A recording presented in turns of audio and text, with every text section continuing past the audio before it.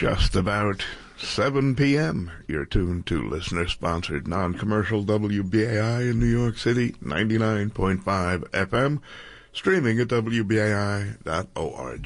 Time now for Talk Out of School. Up in the morning and out to school. The teacher is teaching the golden rule. American history and practical math. You study them hard and hoping to pass. Working your fingers right down to the bone. And the guy behind you won't leave you alone. Ring, ring goes the bell. Hello, everyone. My name's Leonie Hameson. Welcome to our show, Talk Out of School on WBAI Radio, 99.5 FM and WBAI.org, where we focus on issues affecting public schools here in New York City, the state level, and nationally. Our show is also available for download as a podcast. My guest this week is Tim Schwab, the author of an important new book entitled The Bill Gates Problem, Reckoning with the Myth of the Good Billionaire. As many of you probably know, Bill Gates and the Gates Foundation have had a profound impact on our schools here in New York City and nationwide, including on mayoral control, the Common Core, high-stakes testing, and student privacy. But first, some local news. Mayor Adams released his preliminary budget, and though he said he intends not to cut some of the programs that he had initially threatened to cut, like summer school and community schools, the budget still contains more than $700 million of cuts for the Department of Education next year. Though he claims this won't affect schools, it's difficult to see how that could be true.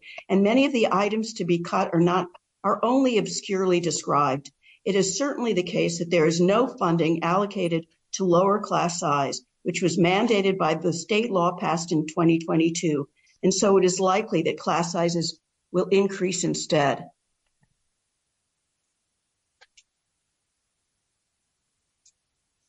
Meanwhile, hearings are taking place on mayoral control, which is due to lapse, be continued, or amended by June of this year. And there was a terrific article in Politico on how many state legislators are gauging their views on this in connection to Adams' resistance to lowering class size. I'll put a link to the article in the resources section of WBAI in the podcast so you can take a look, along with my testimony at the Manhattan hearings last week, on how the refusal of the last three mayors to lower class size despite campaign promises, and in many cases the way they misused state funds, shows how little accountability there has been under this governance system. You can still submit your views on the matter of mayoral control to the State Education Department with the deadline of January 31st, and I urge you to do so. I'll also put the link in the resource section of the blog. But now I want to turn to my guest, Tim Schwab, who has written what I think is a really important book on the outsized influence of Bill Gates and his foundation on so many different areas of public policy here in the United States and internationally. The book is called The Bill Gates Problem, Reckoning with the Myth of the Good Billionaire. Welcome to Talk Out of School, Tim Schwab. Thank you so much for having me, Lanny. I feel like I'm standing on the shoulders and writing this book. And I'm standing on the shoulders of giants, and you're one of these giants. You certainly helped me. You took time out of your schedule to generously explain your own adventures with the Gates Foundation. So maybe you can share some of those as we talk today, this evening. Yeah, we've fought a lot of battles with the Gates Foundation here in New York City, and one of them was fairly successful, and we'll get to that. But first, can you explain why you wrote this book and what set you on your journey to investigate the influence of Bill Gates and the Gates Foundation on public policy, and why you called it the myth of the good billionaire? So I approached this book as a journalist, and the job of journalism, as you learn it in schools in the United States, is to afflict the comforted and to comfort the afflicted. And if that's your mission, then Bill Gates and the Gates Foundation should be among the most scrutinized figures and institutions in the world because they are so wealthy and so powerful. You know, every year Forbes comes out with a list of the 10 most powerful people in the world, and Bill Gates is usually on that list. You know, whether he's in the top 10 or top 100 or top 1,000, he's certainly one of the most powerful people in the world. He's meeting with elected leaders. He's shaping government priorities and also government budgets. So the work of the Gates Foundation today affects billions of people. It affects the bottom lines of major multinational companies that partner with the Gates Foundation. So it's really vitally important that journalists scrutinize the Gates Foundation, to ask it hard questions and really challenge the power that it exercises and question whether this is, good for democracy, good for society, to have a multi-billionaire in Seattle to be able to turn his private wealth into political power through philanthropy. And the myth of the good billionaire, what does that refer to? This book is about Bill Gates and the Gates Foundation, but it's really a case study for a bigger problem about extreme wealth. When we allow people to become this wealthy as Bill Gates is, it's more money than they could ever possibly spend on themselves. So we know that they will use it for political purposes. If not campaign contributions, if not lobbying, then as Bill Gates shows us, through philanthropy. So, this idea that there is a good billionaire, certainly as the political debate has ramped up around should billionaires exist, Bill Gates has long been the most potent counterpoint because of his heroic and seemingly altruistic philanthropic interventions in public health and public education and in other areas. So he's really the strongest example of what the good billionaire can do, which is why I think it's important to really make him the case study. So you write how the foundation is a charity, but also a political organization. Can you explain what that means and how large the foundation actually is? So the foundation is large, and it's getting larger every year. Right now, its bank account is $67 billion. That money is invested in anything and everything, and most year it gets a return on investment of billions of more dollars. So over the years, through that investment income and through new contributions from Bill Gates and maybe Warren Buffett, you're going to see the foundation get bigger. And it's spending out a small portion of that money every year. It is billions of dollars. It sounds like a lot of money, but not relative to what Bill Gates or the Gates Foundation could spend. And that money is being used really to influence things like public health and public education. So these are public policies that I think all of us would hope and want to be organized in a public and democratic process. But when you allow a multi-billionaire like Bill Gates to essentially buy himself a seat at the decision-making table through philanthropy, that is political influence. And so in this book, that's really how I approach the Gates Foundation, as a very powerful private political organization, one that is exercising a great deal of influence over all of our lives, even here in the United States, through public education. So your book covers a whole lot of areas in which Bill Gates and his foundation have been extremely influential in directing public policy, including education primarily in the U.S., but also abroad in agriculture, public health, and other areas, causing a vast amount of, quote, collateral damage, you write. And I highly recommend the book for people who would like to learn about all these other areas. But tonight, this is Talk Out of School, and I'd like to focus on education. You write that instead of creating more equity, which is their claim, the Gates Foundation have been a driver of inequity. Can you explain? Yeah, I think that Bill Gates is not only a driver of inequity, but a totem of inequity. This is a man today worth $120 billion, and his personal fortune is growing over time. It's one of many mythologies surrounding Bill Gates, this idea that he's giving away all of his money. He's not. He remains very interested in wealth accumulation and wealth hoarding. His wealth is growing over time, and it's a certain paradox. And I think it's a real totem of the inequality and the inequity we see all around us. When so many people have so little, why does it make sense to organize our economy to allow one man to become this obscenely wealthy? In terms of, him driving inequity through the Gates Foundation, the foundation, across all the areas in which it works, it generally takes this beggars can't be choosers model of social change. So Bill Gates has his own narrow ideas about how to fix public policies like public education.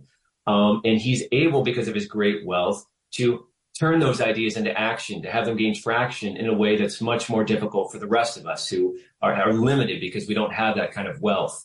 So, the Bill Gates, his own children, for example, go to the most elite, most expensive private school in Seattle. Bill Gates himself also went there.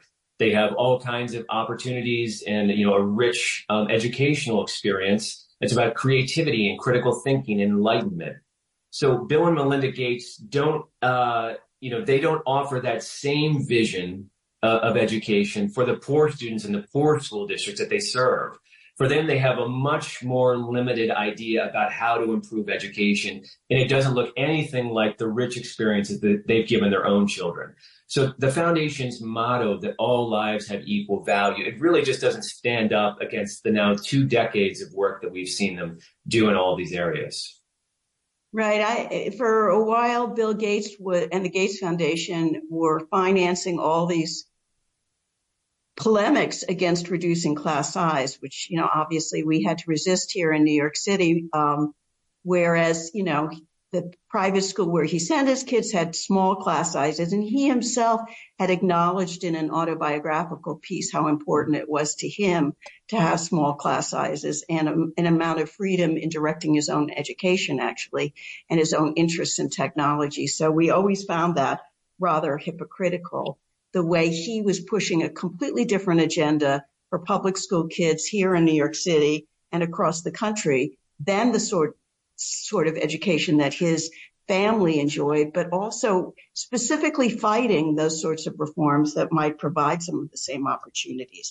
Can you talk a little bit, 2 of the initiatives in which the Gates Foundation took a leading role nationally and in New York City in driving changes in education, the Common Core standards, which were pushed on our public schools, primarily by Bill Gates, and also teacher evaluation based on test scores, always with the cooperation and collaboration, though, of the Federal Department of Education under Arne Duncan. Yeah, so both of these big educational initiatives that the Gates Foundation pushed were during the Obama administration, and it's a good place to understand that the solutions that Bill Gates brings to the table. It's a mistake to see him always as his puppet master pulling strings, because he really operates in a wider political network. And with the Obama administration, he really found a kind of mind meld, a similar thinking partner in terms of public policy, in terms of neoliberalism, in terms of the kind of primacy of the private sector and market-based solutions. So during the Obama administration, you really saw a lot of synergy happening, or direct collaboration happening between the Gates Foundation and the federal government. And so Common Core educational standards, I guess the way I tell it in the book is that if you think about Bill Gates' career at Microsoft, his career at the Gates Foundation looks a lot different. It makes a lot more sense. We look at it differently if you think about it in those ways. We've either forgotten or forgiven Bill Gates' first chapter at Microsoft, but just 2 decades ago, he was one of the most reviled people on earth. People were throwing pies in his face. The Simpsons was lampooning his kind of monopoly nerd overcompensation complex. And Microsoft was one of the most embattled corporations on earth because of its monopolistic practices. So just in the same way that Bill Gates thought that Microsoft's operating system, Windows, should set the standard for the unfolding computer revolution, Bill Gates also believed that, as a philanthropist, that U.S. education should have a new operating standard, which was a new set of educational standards about what students should be learning or what students should know at the end of the year in English and in mathematics. And the way Gates described this at times is the importance of these Common Core educational standards was in terms of the market potential that they opened up. So if you have 50 states all operating according to the same educational standard, this makes it much easier for commercial companies like Microsoft to produce new software, new textbooks that could service a much bigger market. The idea is that instead of having to produce an educational software device or a textbook, to change it 50 times for 50 different educational standards, this was going to help the innovators, once they saw this huge new market of students, that they could sell a single product across all 50 states. This was going to inspire the private sector to develop all of these new and innovative products that Bill Gates believed would help solve education. And this is kind of part and parcel of Bill Gates' neoliberal approach, his sensibility that he brings to philanthropy. This idea that products, commercial products, solve complex social problems related to poverty. In public health, he's a big believer in pharmaceuticals. Like, you give people drugs and vaccines and that cures disease and saves lives. That's true, but it doesn't really address, the underlying issue of a health system. You have to have doctors to administer the medicines, to prescribe them. You have to have roads to get to the clinics so that people can access them. So Bill Gates and all of the work he does, he likes these kind of silver bullet solutions. He certainly likes this idea of the private sector being involved in public policy, and likes the idea of developing products. So this was the kernel. This is part of the story. The Common Core story is such a vast story, and I feel a bit bashful explaining it on your show because, you have such a personal history with it and know so much, probably far more than I do.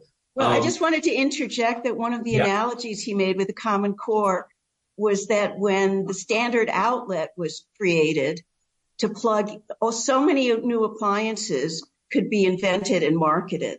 So he wanted a standard outlet, which was the Common Core, so that all schools could be plugged into it, and all this entrepreneurial energy would be unleashed that, as you said, could market to every school in the country, and that there would also be uniform tests and uniform ways of evaluating teachers based on the results of those tests, and a uniform data collection, which we will get to in a second, which would collect all the data from all the teachers and the students, and therefore, by its very existence, allow us to see which was the most successful in improving education and student outcomes. So it was really the sort of master plan that would envelop and connect every single public school in the country to this vast armature that would be connected really through the Gates Foundation, but then with its tentacles out to the free market. So, but the teacher evaluation system, I want to get to that as well.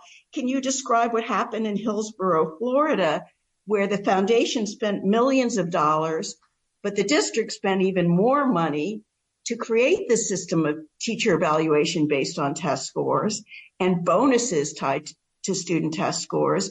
But what did the results actually show after that? And this is also, I think, the story of the Common Core too, where is at the Common Core, you develop all of these educational standards. They're widely adopted initially. I think 45 states in the District of Columbia adopt them, but there hadn't been a pilot. There hadn't really been field studies to substantiate them. And a number of studies now have shown, I think, that they have not actually clearly improved education. And that's a theme you see throughout the Gates Foundation's work in public education and throughout all of the Gates Foundation's work.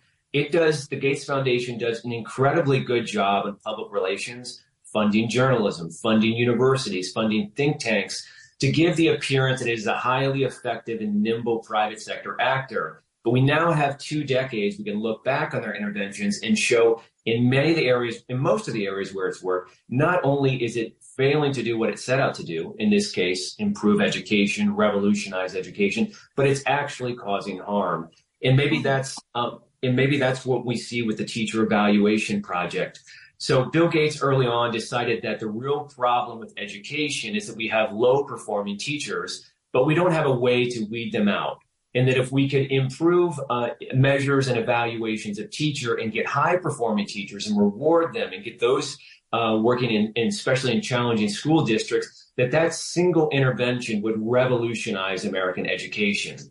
And, of course, the wider context is a lot of experts and teachers who have said, well, that really isn't the single most important factor. The single most important factor is wealth and poverty.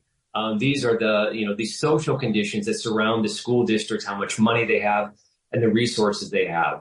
There was a period of years in maybe 2012, 13, 14. If you look at the Gates Foundation, what they were writing about, what they were talking about, the op-eds that Bill Gates was publishing in the New York Times, it was all about Hillsborough County, which is Tampa Bay, Florida. They set up this pilot project where they said this project will demonstrate that we know how to measure and evaluate teachers, and that we have a system of incentives and disincentives where we can show the high-performing teachers and reward them and weed out the low-performing teachers. And for years, they hyped up this pilot project and all the success they were having and how they thought that they would use this pilot and, broaden it out, scale it up. And this was going to revolutionize education. But the Tampa Bay Times, and I love to point out when journalists do really good investigative journalism because it's so rare. But the Tampa Bay Times did looked at the effects of Gates's teacher evaluation, and they saw incredible bloat, if not waste, in terms of the way the money was spent, and that it did not improve education as Gates has claimed. And one of the kind of the quirks of that story, maybe you'd mentioned it, but that it was hugely costly to Hillsborough County, this pilot project. I think it went way over budget, way over what they thought that it would do.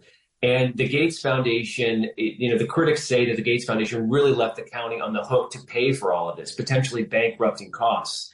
And the Gates Foundation said, well, we only promised up to $100 million.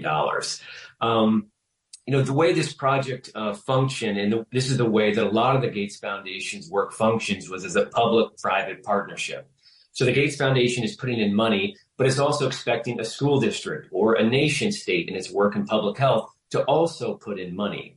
And usually much more than the Gates Foundation itself was contributing. Yeah, and I think that was the case here, where the Gates had a big idea and they offered to put some money up for this pilot project in Hillsborough County, and it turned into a complete boondoggle in a huge waste of money. So I think that is a really important feature of the Gates Foundation when we're thinking about accountability, is all of the public funds, the taxpayer benefits, the taxpayer subsidies that go into all of the Gates Foundation's projects. Bill Gates is not just spending his money. He's also spending our money and influencing our money. Tens of billions of dollars from nations around the globe go into co-funding the Gates Foundation's work, or through tax benefits or tax subsidies we give to the Gates family in the United States. And this is another example of this. And this is another reason why we need to have accountability, and we need to be taking a close look at what Gates is doing with our money.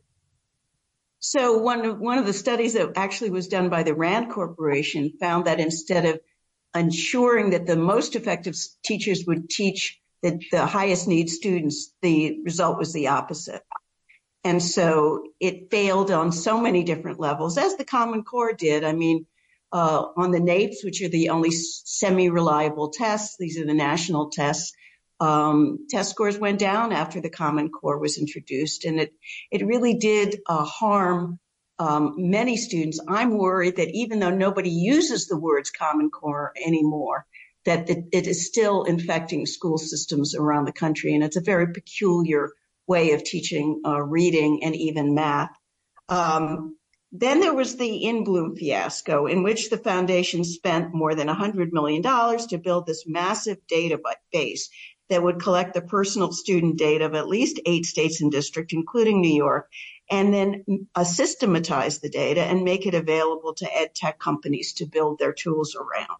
We were very involved in this fight in New York State. We actually started and raised the alarm first here, which went across the country.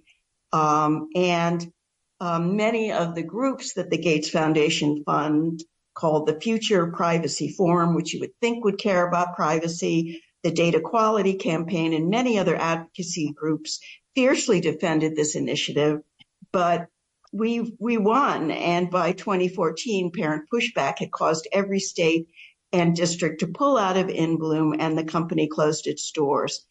Before that, I had actually foiled the communications between the Gates Foundation and our state education department, had to wait 1.5 years for the emails. When we finally got them, they were shocking. And one of the things that it said, and I think this is reflects a larger issue with the Gates Foundation that you write about, the secrecy involved in this. The foundation had actually tried to make the state education department promise that they would not say anything publicly about their plans with In Bloom, even to the Board of Regents, which are our state Board of Education. about In Bloom without getting prior agreement from the Gates Foundation. Literally, they were not supposed to say a single word without getting it passed first through the Gates Foundation and their PR machine. Even though this is a publicly elected governmental agency with the responsibility to inform our state education department, inform the public, we also found out that the contract between the Gates Foundation and state ed said they would not be liable if the data breached, which was pretty incredible and different from most data companies. And yet, as you write, after In Bloom collapsed, another nonprofit that's partially funded by Gates called Data and Society issued this report about In Bloom, a retrospective that was supposed to teach us the lessons of In Bloom. And they had the nerve to actually write that the parent pushback was irrational and that In Bloom was so open to attack because it had been, quote, too transparent and too open. So even retrospectively, they were teaching the wrong lessons. In Bloom was incredibly secretive. The Gates Foundation was incredibly secretive. Even to get the contract, we had to have a major press conference in New York City and, you know, with our lawyers and lots of people participating. And they were asked to testify repeatedly by the state legislature and the city council, the Gates Foundation, and they absolutely refused. I think there were two major hearings that they refused to testify. And finally, at the very end, when they were about to lose their contract that they finally agreed to, but even then they were very deceptive about what they were doing. So can you talk a little bit about how, and it's so ironic because, of course, they weren't respecting student privacy at all, and yet they are very, very protective of their own privacy. Can you talk a little bit about that? Yeah, I have an entire chapter in the book dedicated to this issue of transparency or non-transparency because it's such an important feature of the Gates Foundation. You know, bottom line is this is a nonprofit, tax-privileged humanitarian body. I don't know what claim or what right they have to the deeply secretive way that they operate or why they just wouldn't, as a matter of course, want to openly discuss what they're doing and to debate what they're doing also. So, you know, as a journalist, before I ever wrote my first article on the Gates Foundation or established myself as somebody who's going to raise critical questions, I could never get an interview with anyone at the Gates Foundation, and I asked many times. And if you talk to other researchers, investigators, certainly activists who have tried to engage with the Gates Foundation, you find that this is a pretty normative story. That the Gates Foundation doesn't put itself in a position where it really meaningfully, thoughtfully engages with criticism. What it is very eager to do, as the emails that you secured show, is to operate in back rooms in a totally anti-democratic way with public officials. And, you know, it's amazing that you were able to, you know, you have to be so dogged to file these public records requests and to go through the motions. And I think this was your experience too. I think you have actually a funny anecdote, if I remember correctly, of when you actually got the documents. But you have those posted. It took me a year and a half, and we didn't get them until the day after John King announced his resignation from the state education department to become the Deputy Secretary of Education of the U.S. Department of Education. Literally the day after he announced his resignation, they finally delivered the emails to me, actually to our lawyer, which was so indicative that he was holding them up, you know, until he felt that couldn't hurt him anymore. And, you know, in that way, you know, it was like the secrecy of it all, of the Gates Foundation, infected the state education department as well. And so their tentacles to protect themselves then creates a barrier between citizens and their, you know, elected representatives, their public agencies, the government, because the Gates Foundation has more control over those communications than, you know, any member of the public, including the state legislature, who literally could not get the Gates Foundation to say a single word. Yeah. And, you know, it's important to remember that, you know, Bill Gates isn't having these back channel and backroom conversations because he's like a really brilliant, you know, strategic mind on education, or he has great ideas. You know, Bill Gates is not an expert on education policy at all. The only reason he's in these rooms, he's sending these emails, he's coordinating these campaigns is because he is so obscenely wealthy and he can use his money to buy this influence to get into this place. So, it's very easy to get fatalistic about this and to believe that that's just the way the world works. But that is something I really am arguing in the book, that another world is possible. And I'm inspired by that activism that you've done, the way that you and other teachers and parents got together and you were able to dispatch within Bloom before it really got up and running. But to your question, really what was in Bloom, one way to think about it goes back to, the idea of Common Core being engineered around the interests of the ed tech companies, the software companies that can create new software. If you have this rich data stream of students' personal information, you can imagine what this big data could mean to a software company that's trying to create education. Or Bill Gates has this idea of, highly refined, personalized education that can be specifically adapted to the specific student. So the more data you have about a student, the more rich the educational experience could be. Well, theoretically, but it's all through a mechanical algorithm and a computer program. So it's personalized only to the extent that there's a formula that supposedly allows it to be personalized, but it's taking real human beings out of the equation altogether. And though the Gates Foundation and Bill Gates was very clear, they kept on saying, we don't want to, we just don't want to impair the relationship between teachers and students. We just want to make their lives easier, specifically for teachers. The PR was always, the teachers are asking us, they're begging us for this thing. And the teachers I knew were saying, no, we don't want that either. We don't want our data being used in this way. And we certainly don't want our classrooms to be invaded and dominated by these computer programs.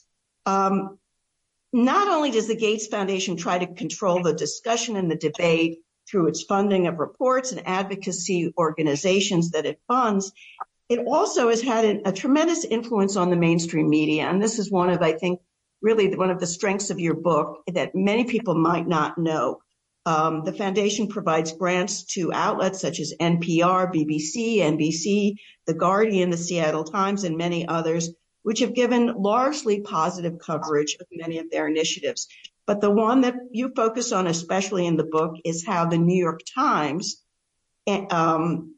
ran regular columns called Fixes that were written by two journalists who run an organization called Solutions Journalism, which gets millions from the Gates Foundation and which pays them six-figure salaries.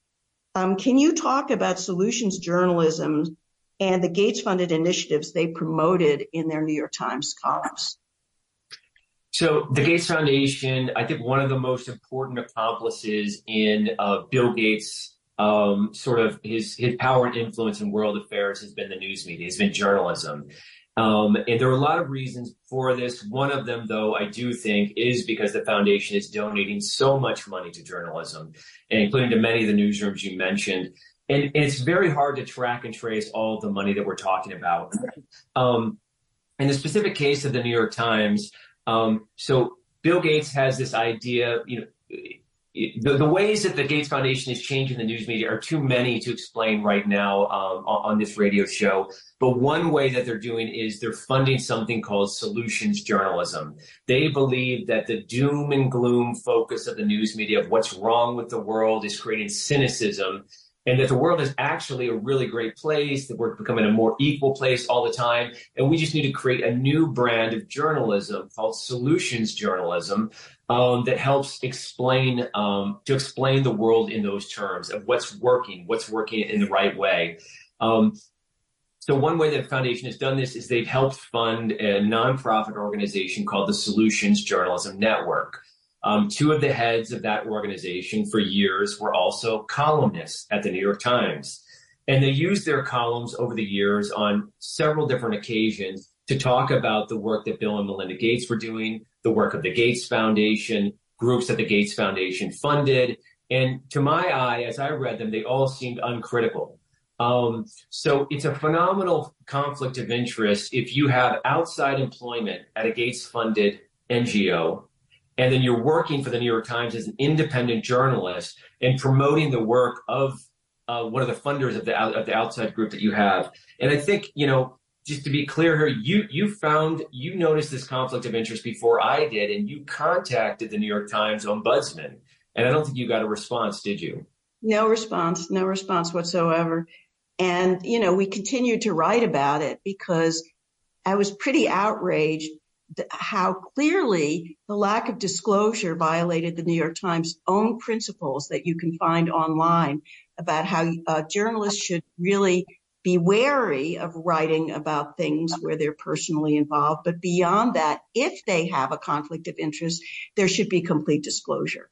And so what we found is certain of Bill Gates's favorite initiatives, whether it be New Classrooms, which is an online program that was developed here in New York City, or more specifically, Bridge International Academies, which is a for-profit chain of schools in Africa and India, they would repeatedly write puff pieces about these initiatives, which in many ways had very negative results. The UN rapporteur on education had written reports against Bridge International, stating that its plan to Liberia's plan to outsource its education system to this private company was a violation of its obligations under the Sustainable Development Goal, and that there were all sorts of problems with this chain of schools. And then they wrote another puff piece of Bridge Academy right after the arrest of a Canadian academic who was investigating their schools in Uganda, which was, by the way, covered in the Washington Post. But a few days later, they ran this column again praising Bridge Academy and not even mentioning the arrest of this investigative academic who was looking into the conditions of their schools. And so I saw this over and over again. You finally wrote about it in the Columbia Journalism Review. And I think you had some conversations at that point with the New York Times, and tell us what happened then. So the columnists agreed with me that they should have been disclosing the outside ties that they have the Gates Foundation. And they said that they would run up the ladder to the editors, and the editors, I don't know, I talked to one editor at one point and they cited technical difficulties they'd have. Of course, they don't want to issue a correction saying all of these columns had undisclosed conflicts of interest. It's not in their interest to do that. So I wrote a follow-up article like 2 years later or a year later, again in the Columbia Journalism Review, followed up again. And this time they agreed to correct 6 of the columns to belatedly disclose that the writers of those columns had outside employment for an organization heavily funded by the Gates Foundation. So, yeah. It had an interest in these particular initiatives, the Gates Foundation. Yes, right. They're writing in the New York Times about the Gates Foundation or work that the Gates Foundation funds, and they need to be clearly disclosing that they have outside employment at an organization heavily funded by the Gates Foundation. It's a classic conflict of interest. It's journalism 101. What really journalism 101 is you avoid conflicts of interest. Right. You disclose them if you can't help it, if it's a rare situation, but you really should be avoiding conflicts of interest. So, yeah, I mean, the New York Times is a character in my book. You know, I found and I was able to, the record has been changed because of my reporting. But they never, I think they said they didn't have to correct the Bridge International stories because those had been funded by Bill Gates personally and not by his foundation.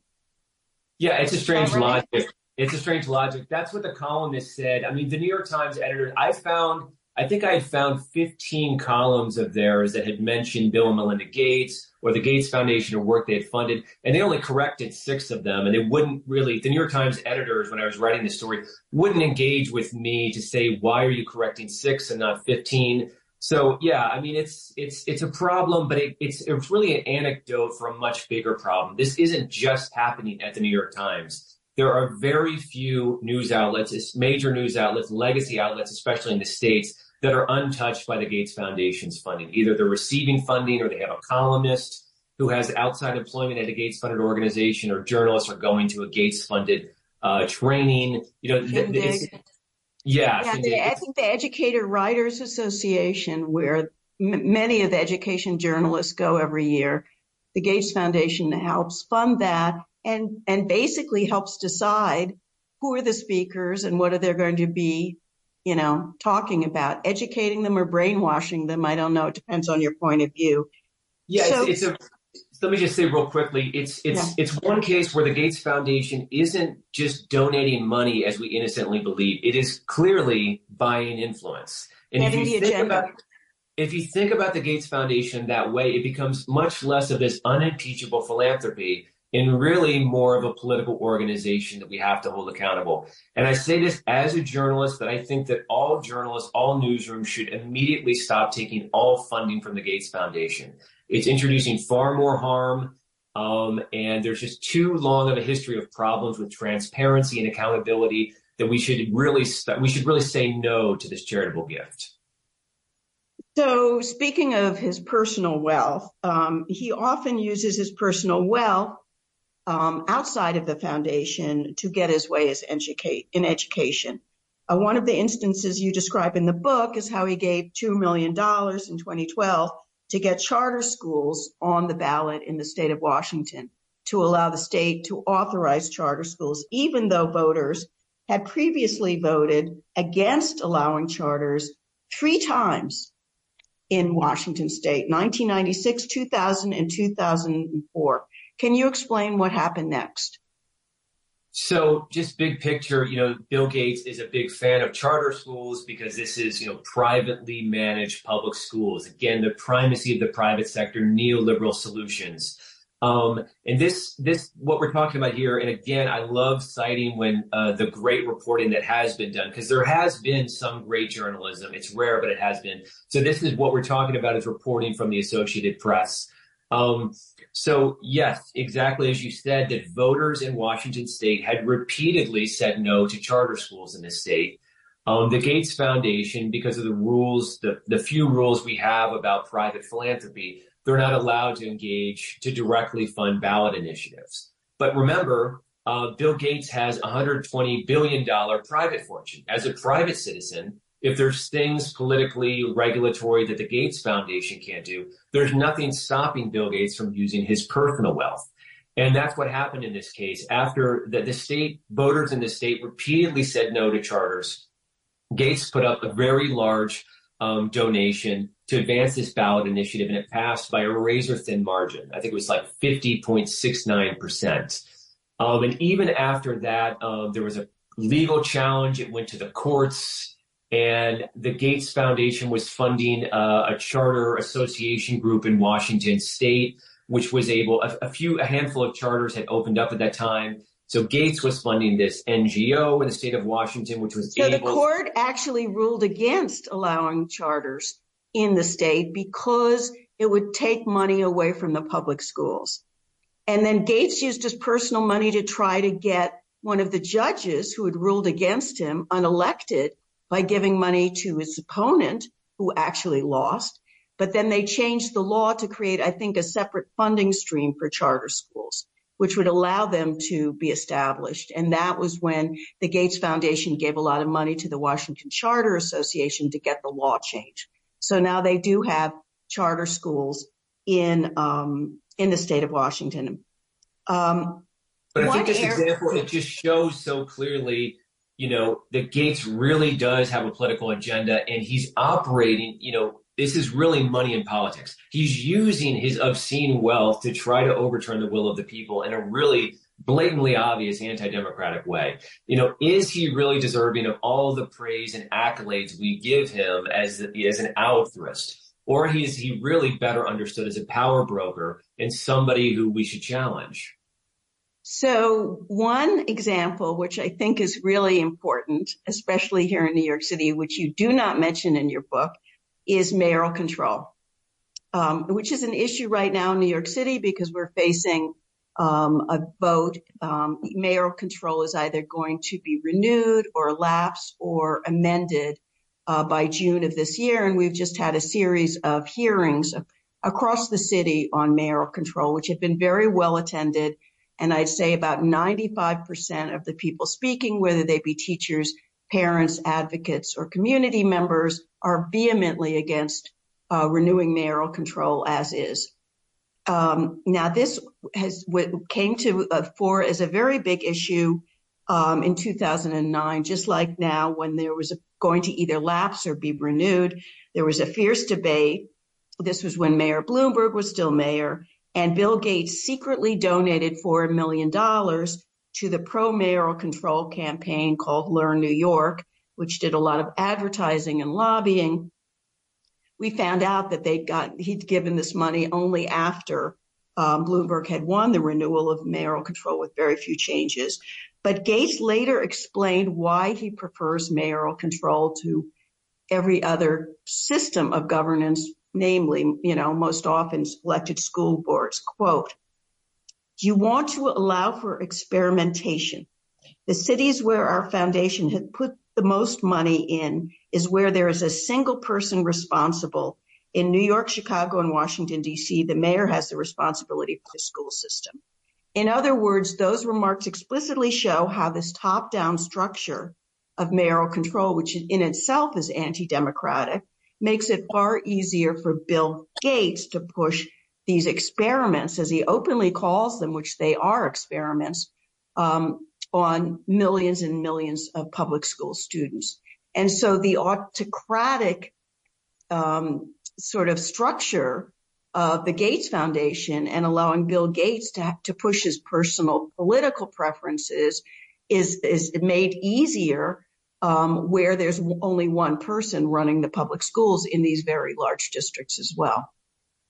Yeah, and I'll just throw in, this is as good a time as any, is that in the United States, the U.S. tax code delivers incredible tax benefits to Bill Gates personally for his charitable donations.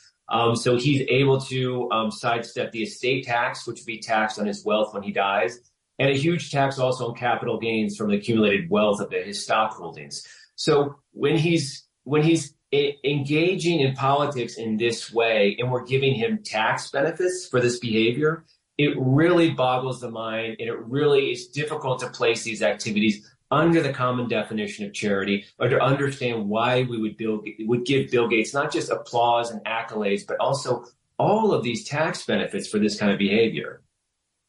What's fascinating is that despite all the influence he and the foundation have exerted on education policy, Melinda Gates insisted in an interview that she gave in 2019 that they do not have, quote, outside influence, especially as compared to, quote, a group of parents, for example. What do you think she meant? What do you think she was talking about there? I really don't know if she's delusional or disingenuous, but it makes no sense. They operate with an incredible amount of hubris, especially Bill Gates, but I don't think that Melinda French Gates is that far off. They really believe that their outsized wealth entitles them to keep throwing the dart. Collateral damage be damned. It's not just that they're failing in their educational agenda, but kids and teachers and others are actually being hurt by what they're doing. And there has to be a point where there's a process where we can really challenge what they're doing and say that this model of power does not serve students, does not serve schools, does not serve democracy. I think we're getting to that point. So maybe here we are. I hope so. While you write about the Gates' immense influence on public health, agriculture, and education, there seems to be an underlying theme that he believes that only market forces can innovate and commercialize whatever new reforms and products are needed to improve human outcomes in all these areas. Despite the overwhelmingly positive PR that he's gotten generally in the media, it changed a bit with the pandemic. And you write about that. For the first time, Gates was receiving negative coverage, especially as regards his insistence that COVID vaccines should be patented. Can you just talk a little bit about that? Because I think it really bears some analogies also in terms of the education arena. So the pandemic was in many ways the zenith of Bill Gates' philanthropic career, because you had this worldwide pandemic happening, and it was quickly decided it was going to be solved through a vaccine. And Bill Gates had decades of experience working on vaccines through public health interventions. So, he said that we have relationships with governments. We have relationships with pharmaceutical companies. We know we need a vaccine here. And so he was really able to step into a void where a lot of elected leaders, especially Donald Trump, were not exercising real ambassadorship on a global level. So Bill Gates could step into that void and play a very influential role in the pandemic response, especially as pertains to how the poorest people on earth would get access to a vaccine. So Bill Gates promised, he was operating behind the scenes. He was on TV almost every night as a public health official, even though he has no public health credentials. He dropped out of Harvard. He doesn't have an undergraduate degree. He promised that he would deliver vaccine equity, that the poorest people on earth would not be put to the back of the line. But instead, his plan presided over what became known as vaccine apartheid. Pharmaceutical companies prioritize sales to the richest nations that could pay the highest prices, and the poorest people on earth sat there at the back of the line, sometimes for years, waiting to get their first immunization. So, Gates, his hubris and the network he had and his charitable, complex procurement mechanism he made, he was going to make market forces work for the poor. There was, this idea that charity would be able to overcome like the obvious logic of the marketplace, which is selling to the highest bidder. It just didn't work. So it's important to note also in this story is that there was an alternative plan on the table, which is this idea of a people's vaccine. You had poor nations around the world. These are nations the Gates Foundation claims to serve. You had public experts around the world saying we should waive the patents, the monopoly patents on these vaccines and get every manufacturer in the world, every capable manufacturer up and running, churning out vaccines to get shots in arms. So that was a popular political position that was on the table. Bill Gates spent down a lot of the political capital he had built by going on TV again and again, defending and apologizing the monopoly patents of Big Pharma. And of course, a lot of this dogma that Bill Gates brings to this issue, it tracks back to his work at Microsoft, a company whose own profits and revenues turn on the same intellectual property rights and monopoly patents of the pharmaceutical industry. So for Gates, it's a very personal and a very dogmatic and very ideological perspective he brings to this issue. So the Gates Foundation has still evinces a total lack of respect for student privacy with their lobbying for the College Transparency Act, which we've been active in lobbying against, which would overturn the prohibition against the federal government collecting personal student data. Do you see any evidence that they have changed their ways in recent years and learned from their mistakes? No, I think that, Bill Gates' view, his worldview, the driving dogma, animating Bill Gates' philanthropic career is this idea of hubris. He really thinks that he is right and righteous in everything he does. He's like the smartest guy in the room, a man born to lead. He has the best ideas, and he has, an incredible wealth that allows him to buy his way into, the corridors of power, to decision-making tables to make sure that his voice is heard. You don't need to go through this exercise again and again. We now have 2 decades of the Gates Foundation's work that we can look back on and we can see. I mean, let me ask you, what do you think? Do you think that he's really changed, that the Gates Foundation's changed, or are they incorrigibly sort of guided by, what do you think? Well, I don't know. They're less aggressive in the area of education than they used to be, especially K-12. So they seem to be focusing more on math education, and I haven't seen any real positive or negative outcome of that. So I think they've been a bit chastened recently, but I certainly don't trust them. Yeah. This is such an important book, and I really hope that everybody buys it. Tim Schwab, thank you for being here tonight and talking about the Bill Gates problem. I'll put a link to how you can purchase the book in the resource section of WBAI and the podcast. I could talk to you forever. Thank you so much for being here today. Thank you so much for writing this book. I really think it's important. This is Leonie Hameson, host of Talk Out of School on WBAI 99.5 FM, Pacifica Radio. Our show is also available as a podcast if you missed the live version or want to recommend it to a friend. Also, please consider becoming a member of WBAI or a special supporter of this show, Talk Out of School, by calling 212-209-2950. That's 212-209-2950. There's no other show on the air that deeply delves into the issues affecting our schools like this one. You can also contribute online at WBAI.org. We really need the support of listeners to keep going as one of the only non-commercial, purely membership-supported radio stations in the city that doesn't run any ads. We will be back soon with another episode of Talk Out of School. Until then, be careful and be safe, and thanks so much for listening. Thank you. Thank you. Up in the morning and out to school. The teacher is teaching the golden rule. American history and practical math. You study them hard and hoping to pass. Working your fingers right down to the bone. And the guy behind you won't leave you alone.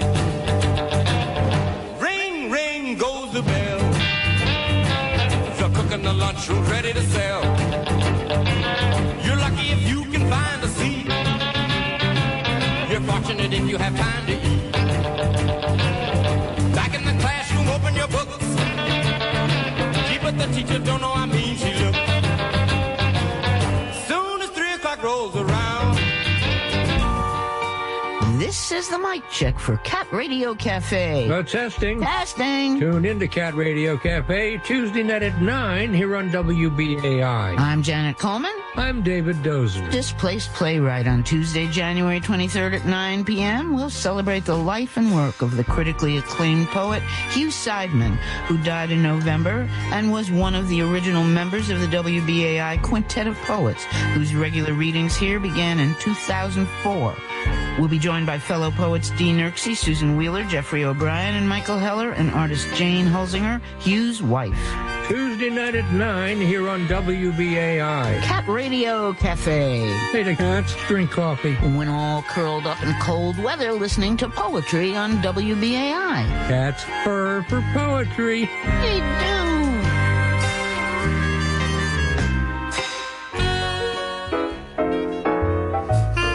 If you're filing taxes, you may be eligible for some pretty unique deductions. For instance, there are write-offs for clarinet lessons.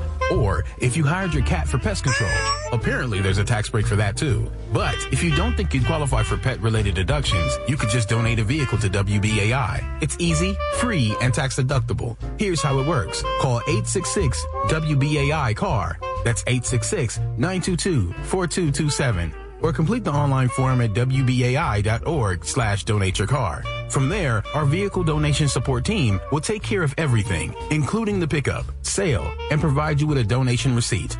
If your vehicle sells for more than $500, you'll also receive a 1098-C tax form. So, instead of writing off your cat patrol, you can support programs like the Cat Radio Cafe by donating a car, truck, RV, or boat. Call 866-WBAI-CAR or visit WBAI.org/donateyourcar to get started.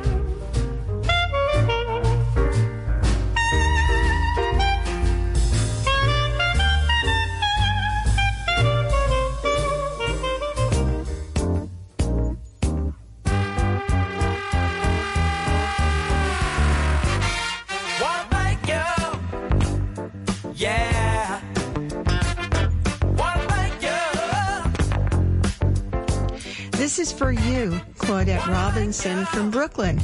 Claudette says, keep up the awesome work, WBAI. The work you do in sharing information that would normally not be shared on mass media and essential news programs.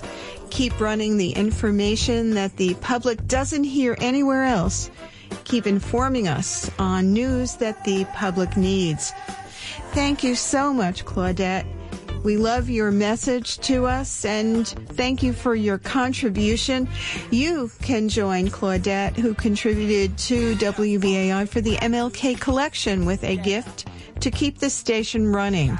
She gave us $75. Give us whatever you can. Join her and others who support WBAI. Please call 212-209-2950. Become a sustaining member, a WBAI, a BAI buddy, or a contributor. 212-209-2950. Or go to our website, WBAI.org. Click on the green square with the peace dove on it and become a BAI buddy, a contributor. Call 212-209-2950 or go to give2wbai.org. Or, there's always an or, send a check or a money order to Pacifica-WBAI. It's tax deductible. Send it to WBAI of any amount. Send it to 388 Atlantic Avenue in Brooklyn, New York, 11217.